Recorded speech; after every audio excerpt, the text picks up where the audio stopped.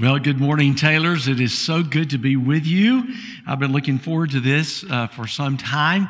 I've actually been here to the church and have had the privilege of meeting with many of your staff and some of your lay people in the 2.5 years or so that we have been here. My wife, Gwen, would be with me today, but she is teaching her Sunday school class back at our home church, which is Shandon Baptist Church down in Columbia. But about 2.5 years ago, the Lord called us to leave the church that we were pastoring. I was pastoring in Little Rock, Arkansas, the Emmanuel Baptist Church, which is very, very similar to Taylor's. Even the sanctuaries look very much alike, and the ministry, I think, is very similar. So I just want you to know I feel very, very much at home this morning, and certainly have already done so in the first worship hour, and looking forward to sharing God's Word with you this morning. Would you go ahead and take your Bibles and turn with me to the book of Malachi, the 3rd chapter. This is, of course, the last book right before the New Testament. So just go to the last chapter in the Old Testament. And when David asked me a few weeks ago, David Massey, your chairman of deacons, who called and asked if I had a Sunday that was free, and the Lord had literally just left this Sunday. It's the only Sunday this fall that I had, and I just believe that God spared it and saved it because I was supposed to be here. But then he told me that y'all were doing the Read the Bible Through together, which I love. I think that's a wonderful idea, and then sort of synchronizing the Bible reading with the preaching and teaching of the Word of God. And then he shared with me that it was Malachi chapter 3, and I thought, oh, great, I'm the guy who will come for the first time and preach on money, because that's what Malachi chapter 3 is all about. And yes, indeed, we're going to talk this morning about God's plain plan of stewardship, but it involves so much more than money. And I hope that you'll catch the spirit of that in this message this morning. Before we turn our attention primarily to the Word of God for our time this morning, I want to say two things, if I may.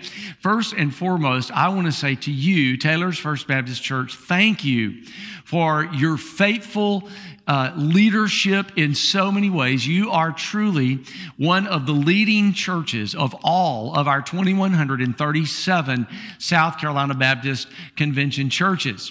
And people have asked me after leaving, pastoring one church, this is my 43rd year of doing ministry. I never, ever saw myself doing what I'm doing now, leading this convention and as its executive director. And by the way, when your last name is Hollingsworth, it's already that long.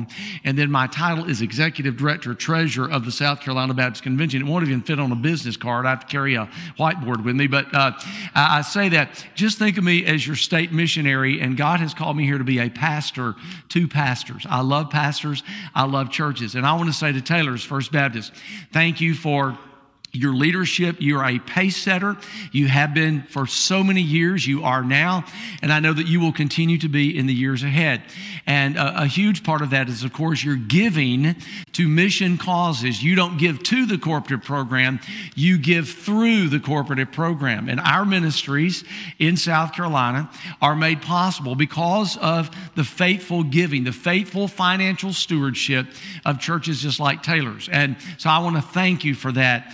And also know that you'll continue to lead in the coming days ahead. But on a more personal note, if I might, during this time of transition, I want to just say this. As I was seated here this morning in the first worship hour, the Lord reminded me of that great verse that most of us can quote, Jeremiah chapter 29 and verse 11, when the Lord says through the prophet Jeremiah, he's speaking to the people of God. He said, hey, I know the plans that I have for you. Now, that's the Lord. That's not man's plans. That's God's plans.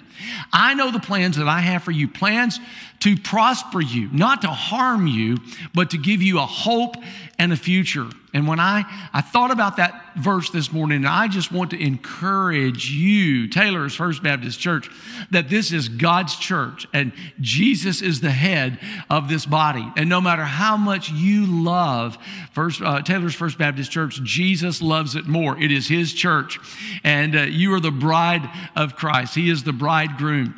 And I know that God has plans for Taylor's First Baptist, and it is to give you a hope and, again, a great future. And so we're going to continue. We have already begun to pray for you, as we always do in our staff when churches are in transition, particularly. As a matter of fact, we pray every single week, every Wednesday.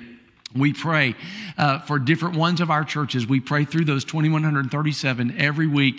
But for those who are in transition, we pray especially, and we pray more often. So we're already beginning to pray for you, and we'll continue to do so.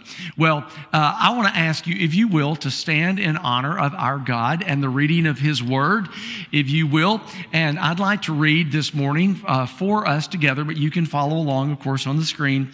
But I want you to listen to these verses in Malachi chapter 3, verses 8, 9, and 10. The context, of course, of this, remember, there's about to be a 400-year time of silence. No new prophetic word of God spoken through prophets like Malachi. The next time God will speak prophetically will be 400 years through John the Baptist, when he announces the coming of Jesus. And so the reason that's important is that if we know that this is going to be the last word that God will have to say for 400 years. And we could ask, well, why? That's a whole nother message and sermon that we could get into. But it heightens the sense of the importance of these verses. And yes, it does deal with our possessions, our time, our treasure, but also our talents. And so with that, follow along as I read these 3 verses for us this morning. Will a man rob God? Yet you have robbed me. But you say, in other words, the people said back to God, well, in what way have we robbed you? And God answers, in tithes and offerings. You're cursed with a curse, for you've robbed me, even this whole nation. Bring all the tithes into the storehouse, that there may be food in my house, and prove me. He says, test me, try me out on this, he says. Prove me now in this, says the Lord of hosts, if I will not open for you the windows of heaven, and I will pour out for you such blessing that there will not even be room enough to receive it. And may God this morning honor this public reading of His wonderful word. Thank you, and you may be seated. Well, I want to just kind of get this out of the way right up front.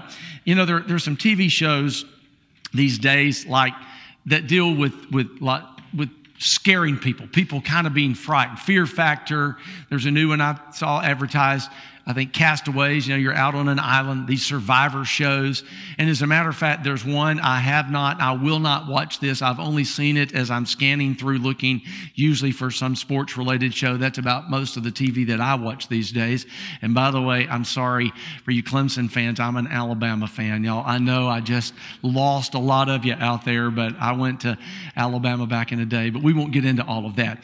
But anyway, I'm scanning through just the other way, and there's a show called Naked and Afraid. I mean, it's not enough to be afraid, but you got to be naked now. I mean, you know, it's crazy, some of the shows that are out there in Hollywood. Well, I thought about that when David called me, and I realized that, again, that if I preach today is that this is where you were. And for a pastor, for a preacher, you know, preaching on money is a scary thing. So I want you to know they could have filmed me today and put me in Hollywood, I think, on the Fear Factor, because I know most of y'all are going to go home. I may never come back here again, but if I ever do, you'll probably say, oh yeah, that's the guy who only preached here one time and he preached on monies. Well, I hope that you'll get more from this message than just, I'm the guy from South Carolina, from Columbia, South Carolina, who came to preach to you on money. Because here's what I want you to understand. Stewardship is far, far more than just what we do with our money. As a matter of fact, I want to lay a foundation for this message in this regard. 3 things I want to say foundationally before we kind of get into the meat of this message. Number 1, the most important thing that God wants any of us to give Him is ourself, our heart, our trust. In other words, salvation is really the first step of stewardship. So I want to give an invitation right now. Normally we wait to give that invitation at the end, but the invitation is this, is that don't hear me preach and teach this morning about material possessions and money and all those things. Hear me simply say is that God loves you. God sent His Son Jesus to give up his life. See, there's giving. Jesus gave his life in exchange for your sin. That's what we just sang in these wonderful worship songs, is that we owed a debt we couldn't pay, and Jesus paid it for us. That's giving. And so this morning, hear me say that the best thing you can offer to God, bring yourself, bring your sin, lay it at the foot of the cross, receive Jesus into your life, and your journey will really begin there. So that's number one. Number two, if you are a believer and you are a faithful tither and you're a faithful giver, you see, it's tithes and offerings. The tithe is just the beginning point. Tithe means 1/10. If you don't know what that word means, it means to give 1/10 of your income. I'm going to talk a little bit more about that in just a moment. But if you're faithful in that already, I want to say thank you for, again, being a faithful steward of what God has entrusted to you. But I might want to even challenge you a little more to consider if you're not a tithe, or if you're tithing and giving an offering, but could you do more, perhaps, with what God has given to you? It may not be your money.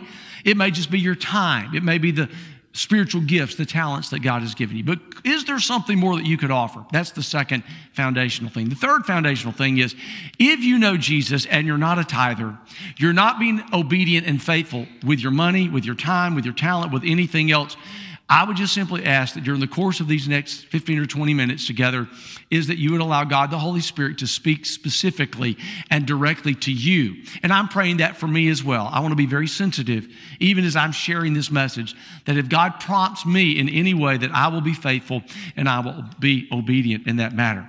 And so that's kind of the foundational element. Give your life to Jesus. If you're giving, then could you give more or give even more freely? And if you're not, could you take another step towards obedience in this matter? That is God's plain plan of his economy. You know, there are all kinds of economies. There's capitalism.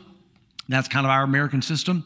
Some are against that. We'll hear about that. There's socialism. There's communism. There are all these isms that are economic systems. Well, I have news for you. God has an economic system, and it's better than anything any human being has ever designed.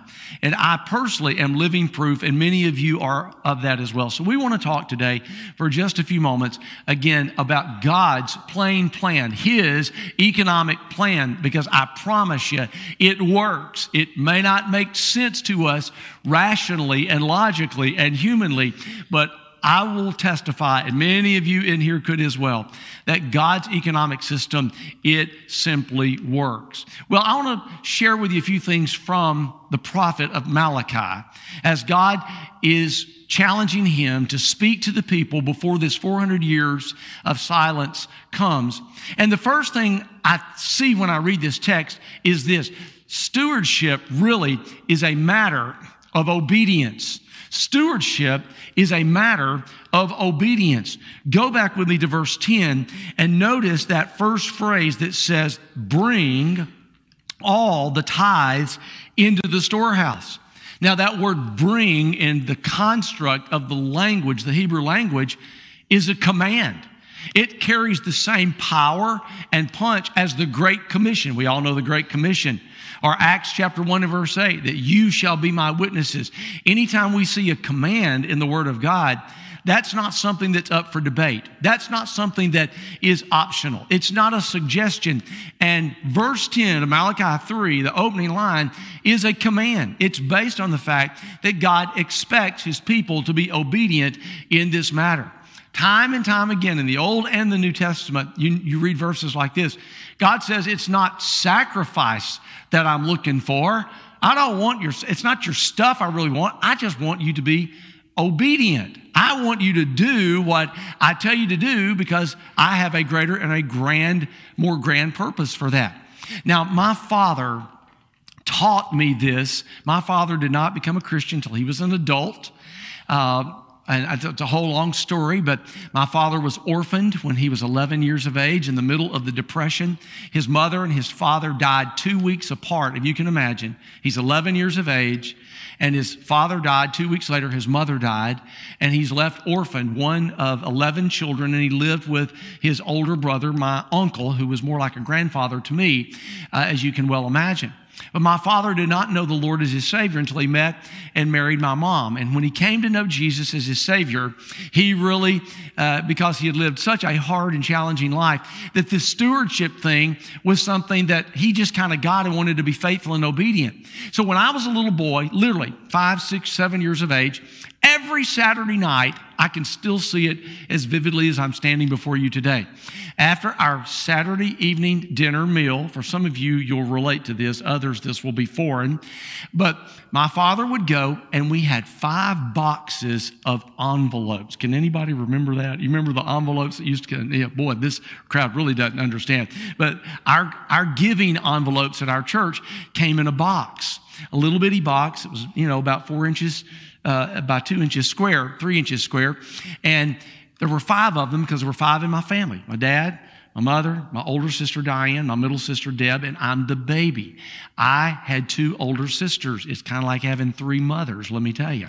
And it wasn't a bad gig because I never washed dishes. I was kind of spoiled. Matter of fact, I was so spoiled as the only son, the only boy, and with all these females in my life, that when I married my wife of nearly 40 years, who again is not here today because she's teaching, but she's the oldest of 4 children, all 1 year apart. So I married an older child. She was the oldest. I was the youngest. And so my line is that Gwen, my wife, was looking for somebody to take care of, and I was her candidate. Let me tell you, it has worked out splendidly well for 40 years. Well, on Saturday night, my father would go get those envelopes. His, my mother's, Diane's, Deb's, and mine. And the reason I really liked it is because Saturday night was allowance time, allowance night. I got $1. Now remember, I was born in 1957. So in the early 60s, $1 for a 6 or 7 year old could buy some stuff at the 5 and dime store there in Anniston, Alabama, where I was reared. So on Saturday night, my father would get our envelopes, and he would check these boxes. Bible read, and we did. We read our Bible every day as a family. We had a family altar time, studied our Sunday school lesson, going to worship, it was this little check system in these envelopes. And then he would give me, not a dollar bill, he gave me 10 dimes every single Saturday. I got 10 dimes. And then when he got to my envelope, he would open the envelope and he would say, now you're going to give one of those dimes to the Lord and you can give your offering in church tomorrow, Northside Baptist Church. Well, hey, I'm a kid. I think this is a great deal. I get to keep 9, my goodness. And so I would put my dime in there proudly, and my father was teaching me the act of being obedient in the tithe and the offering. Now, fast forward. Now I'm a teenager. Had my first job at Bud's Menswear in Huntsville, Alabama. He had been transferred up to Redstone Arsenal by this time. And so I went to work part-time at a clothing store. And I remember getting my first check. I had a girlfriend at the time. It was not the lady who became my wife, but but it's all okay. But I had a girlfriend, so I was delighted to have this part-time job because now I could take her out to the movies or go out to eat or whatever. And so I got this paycheck. I remember my first paycheck. I don't know if any of y'all remember your very, very first real paycheck. And I'd already calculated, how much I was going to get paid per hour, and I'd done the math, knew how many hours I worked, and I got this check, and I looked at it, and it wasn't near as much as I had anticipated. Are you with me? This is when I discovered the world of taxes, okay? And so, they deducted all of these things, and I was a little frustrated, but it was still okay because I had my check. Well, wasn't even that very week. It was a couple of weeks later, and my father asked me this question. Did you get your first paycheck? Yes, sir. I had a checking account. We'd set up a checking account. And he said, don't forget to pay your tithe. Now, he didn't make a big deal out of it, but I will never forget what he said. I mean, the thought that went through my brain. And we didn't discuss it, but I felt it. And here's what I was thinking. When I write my check, do I need to write it on the gross amount or the net amount? Because, see, the taxes had left me with this net amount that was far less than my gross amount. So I had this little internal argument, and I'm going to be honest. I got saved when I was a little boy, and I was trying to grow in my faith and everything. But my inclination was, that's all I ended up with in my pocket. I believe I'll just write my tithe check off of the net amount. Well, needless to say, is that as I went to write my check, it just had to be God the Holy Spirit because I really didn't know any better, but I looked at that top amount, that gross amount, and I wrote my first official tithe check off of that gross amount. And I've been tithing. When people ask me, do you believe tithing's off the gross or the net? And I said, I believe it's off the gross because that's what I earned, if you will. And why would I give God less than I would give the government? The government's going to take theirs through their taxes. And that helped me begin that journey of just simply being obedient. And by the way, I've had people say, well, it was easier to tithe when you didn't make as much. Well, I heard one pastor who heard that argument with a person who said, well, when I wasn't making a lot of money, it was easy to tithe then. So the pastor, it wasn't me, but the pastor looked back and said, well, I'll tell you what I'm going to do. I'm going to pray that God will begin to decrease your salary so you can get back to tithing again.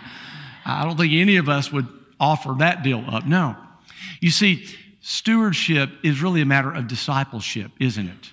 When you get discipleship right, stewardship takes care of itself. Again, of our talent, our time, our money, our trade, everything that we have.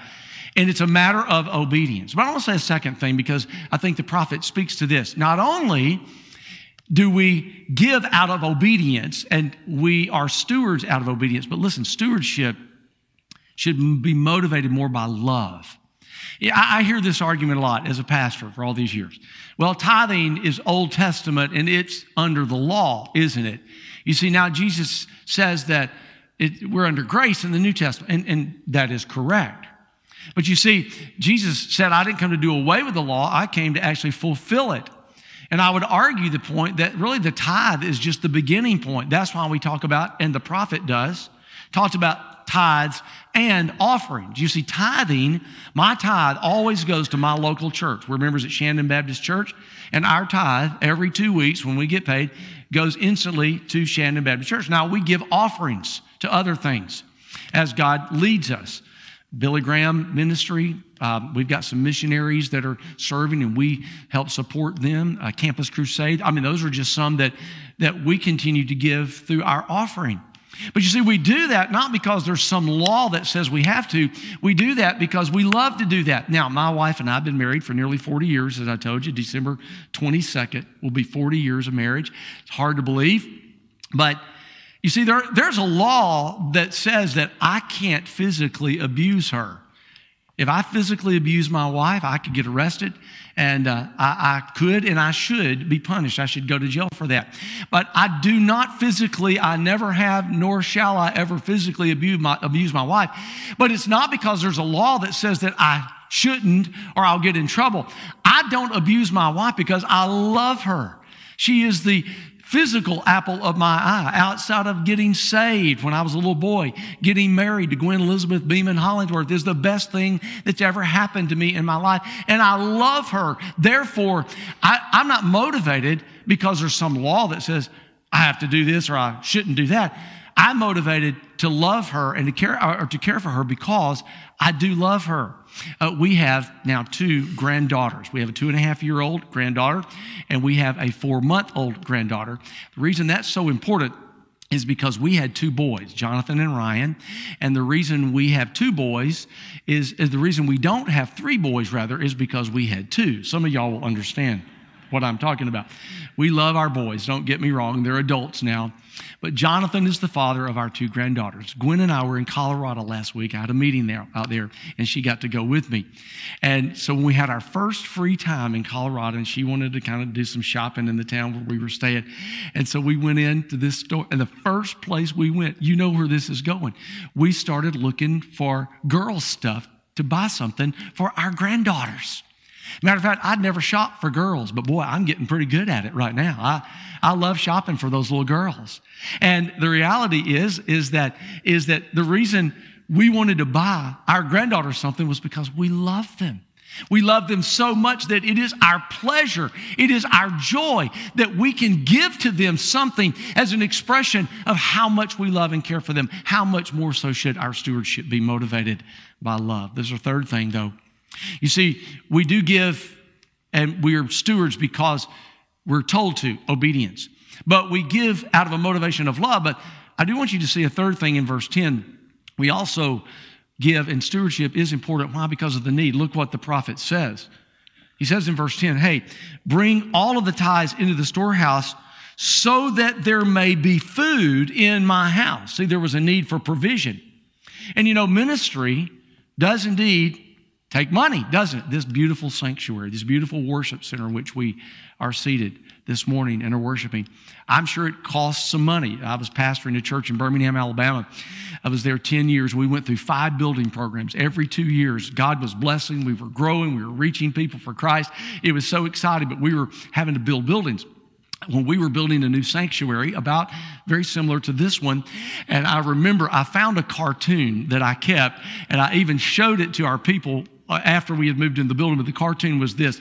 It was a pastor out kind of in the lobby area of the church after a sermon, and people were coming by to greet him, and this person said to this pastor said, "Pastor, I sure am glad that you told us this morning in your sermon that you didn't have a clue where the money for this new building was going to come from, because for a while there, I thought you were going to ask for it from us." Well, anyway, I've never forgotten that cartoon. You see, it is true that when God cast a vision and the people of God began to catch that vision, is that there is a response, because like Malachi says, bring those tithes into the storehouse because there is a need. Let me tell you about some of the needs in the world today. There are 2 billion, that's with a capital B, 2 billion people who woke up this day or will go to bed this day having never heard the name Jesus one time. 2 billion people who have no access to the gospel. I'd say that's a need if we really want to take the Great Commission seriously. I'd say that's a need if we really believe that people, if they die without Jesus, is that they don't go to heaven, but they go to a place called hell. I believe that the missionary mandate, and let me get a little closer to home. There are, according to our research in our office, 3.6 million, now that's not billion, but million, 3.6 million people in South Carolina who do not know Jesus as their Savior. I think that there are some compelling needs of ministry, of getting the gospel out, that compel us to give, like Malachi says, bring those tithes and those offerings into the storehouse, into the house of God. Why? So that my house might be met, that the needs might be met, so that there might be food in my house, Malachi says. But I want to share a fourth and a final thing here. And don't misinterpret this last thing, because I think this is the one that is most abused, and you hear a lot of health and wealth, and I call it name it and claim it and grab it, glab it and blab it and grab it. I've heard all kinds of little lines about theology about if you give, you'll automatically get.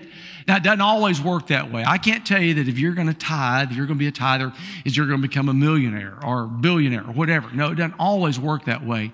But listen to what Malachi says, and this is a promise. He says, "Now trust me, try me, prove me in this, and see if I will not open for you the window of heaven and pour out for you such blessing that there won't even be room enough to receive it." In other words, God's saying, be obedient, give out of love, understand that there are needs that you're meeting when you do give, but beyond that, he says, I'm going to bless you back. Now, it may come in unexpected ways. It may come in surprising ways. It may not always even be directly financial, but many times it is. I'm a testimony of that. Many times over the course of our many years of ministry, and as I told you, when we married, I remember the day in our first year of marriage that we had $3 in our checkbook. We didn't even have a savings account. We had $3. It was Wednesday. I was a part-time youth minister. My wife was a part-time secretary at a church in Tuscaloosa where I was finishing up school at that university over there. And I remember we had $3. It was a Wednesday. I had half a tank of gas. We only had one car. We had plenty of food to eat, and we both got paid Friday. And I was thinking, hey, no problem. Here it is. I got $3. Man, it can last us till Friday. So we know what it's like to not have a lot of money. And I look now and how God has blessed. Fast forward, I'm a youth minister at Rehoboth Baptist Church in Atlanta, Georgia, right out of seminary in the early 1980s. We had an evangelist, Junior Hill. Maybe some of y'all have heard Junior. And Junior preached a message that really got my attention that night. I'll never forget it. He was talking again about financial stewardship for some reason, but he used an illustration that was kind of like Malachi 3 about the prove it. And here's what he said. He said, God told him years ago, he started keeping what he would call his God money. Money that he kept in his wallet, and he said, I would give it away when God would prompt me to give it away. This is in addition to his tithing and whatever else he was planning on doing, but keep enough money that it's his God money. And so I'm a youth minister. I wasn't making tons of money at that point, but I took him up on it. And so I put a $50 bill in my wallet as the youth minister at Rehoboth Baptist Church, and weeks went by, but the day came, and God, I don't even remember all of the details. I just remember God prompted me to give that $50 to somebody, and I did. I reached in my wallet, and by the way, it was kind of hard when you're a youth minister and you got a $50 bill to actually give it away, but I knew God was telling me to give it away. And so I did. I gave my $50. Didn't even think anything about it. Now, this is where the story gets a little squirrely, and you may think that this is one of those exaggerated preacher stories, but it happened exactly like I'm telling you. It was weeks and weeks later. I'd forgotten about it totally. I had not replenished my $50 because here's what Junior Hill said. He said his entire ministry, every time he gave that money away, God would keep giving it back. And he said it would come in the most unusual ways, but God always gives my money back.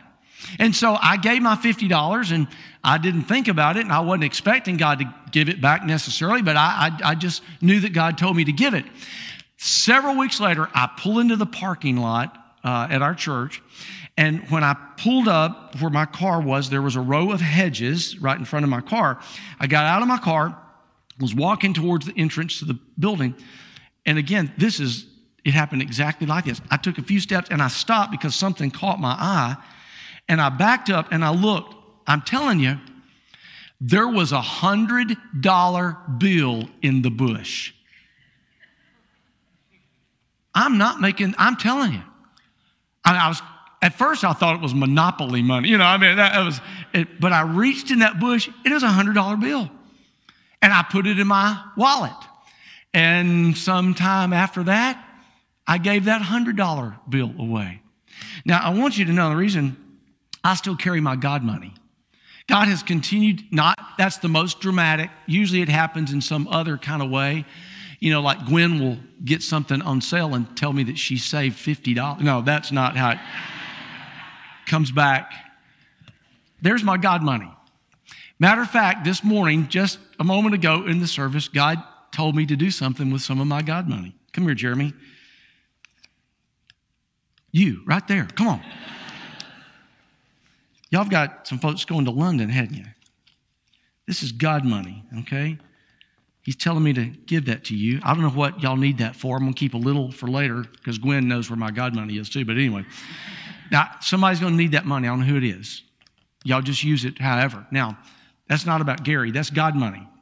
Now, Jeremy, I'm going to tell you this part of the story. And this is true too, okay? I'm pastoring a church, Alexandria, Virginia. A guy came in, needed help. We got that all the time. We lived right outside of Washington, D.C. I'm praying with this guy. I shared the gospel with him. And while I'm praying with him, God prompted me to give him some of my God money. The Lord did. This only happened one time exactly like this, but Jeremy, I'm telling you exactly how it happened. So this is important for that God money. So I'm praying with this guy. While I'm praying, I'm reaching in my wallet just like I did then and finding my God money. And I had a $100 bill in my hand to give to this guy because God, in my spirit, while I was praying, prompted me to give this money to this guy. So when I said amen, and I told him, I said, sir, I normally don't do this. I do not give cash.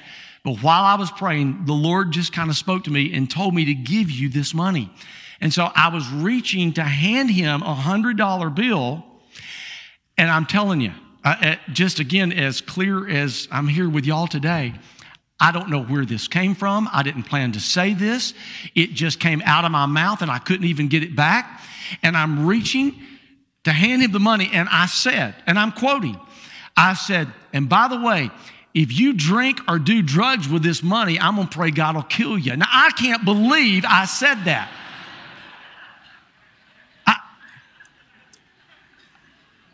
And I was like, whoa, where did that come from? But Jeremy,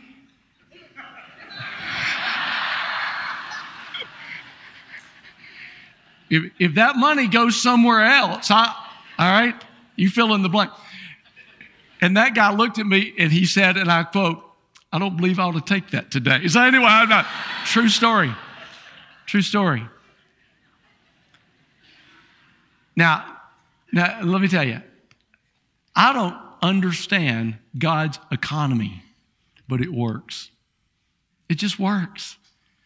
We give, and he finds ways to just give back. It may not be money all the time. It may be just a spiritual blessing that you weren't expecting. It may be a new friend. It might be a new ministry opportunity. I don't know what it is. But when God says, if you'll trust me in this matter, I promise that I'm going to bring blessings back upon you that you can't even imagine. That's God's economy. It's true with our checkbook. It's true with our calendar. It's true with our talents. It's true with everything that we have. Because when we take that step of obedience, you know what we're really saying when we step out in obedience? We're saying to God, I trust you. I trust you. I believe that if you're big enough to save me, you're big enough to take care of me until you bring me home to heaven. Now, I don't know what that means for any of y'all today. I may just be the guy who drove up from Columbia early this morning, and he's the guy who preached on money, and he may never come back, and I may never get another invitation to come back. But I want you to know that it would have been real easy for me to preach a different message that I really kind of had already thought I would preach until David said, no, this is where we are in the scripture. If God leads you to preach it, you preach it. And he did, and I did. And I'm going to trust how God might want to apply that to your life, to the church's life, and even to my life as we walk through this matter of being obedient. I told you I gave the invitation at the beginning. I want to close with the same invitation. God's not interested in your money. He doesn't need your money. He owns the cattle on 1,000 hills. My goodness. He owns everything. He owns everything. Psalm 24:1 tells us that he is the maker and the owner, therefore, of everything. And so if God owns everything, he doesn't need anything that we have. But what he does say is, would you first bring me your heart? And once you give your heart, you give your life, you come to Jesus asking him to be your Savior and then your Lord for the rest of your life. All of those other things, my life verse is Matthew 6:33. Seek ye first the kingdom of God and his righteousness. And then what's the promise? All the other stuff in life, all the other things in life, you'll get those too. That is my testimony. That is absolutely the testimony of my life, not just financially, but in spiritual blessings beyond compare. So today, if you don't know Jesus, your pastors, your staff, they're going to be here to receive you. If God's speaking to you today about being a better steward of your money or of your time, of your talents, whatever it might be, just let the Holy Spirit speak to you and you be obedient. And as you are obedient, trust God with the consequences of your willingness to simply be obedient and see what God will do. It'll blow your mind. Let's pray together. Father, thank you for this time of worship, for this day of worship, for this opportunity that we've had today to gather in your house with your people around your word and to hear from your Spirit. And oh, Father, we pray now at this time of invitation, if there are those who need to receive Jesus Christ as their Lord and Savior, if they need to take that step of stewardship, of giving themselves first to the Lord, and then following in believer's baptism as this young man did earlier today, Father, that will be the most significant thing that will take place in this house of worship this day. If there are other decisions, whatever those might be today, as we have heard from the Holy Spirit, as we have heard from your word, God, now let us not only hear your word, but be doers of your word as well. And we, again, will trust you with the consequences of our taking that step of faith and that step of obedience. Take this invitation now and use it in whatever way you see fit. We give it in the powerful and strong and saving name of Jesus. Amen.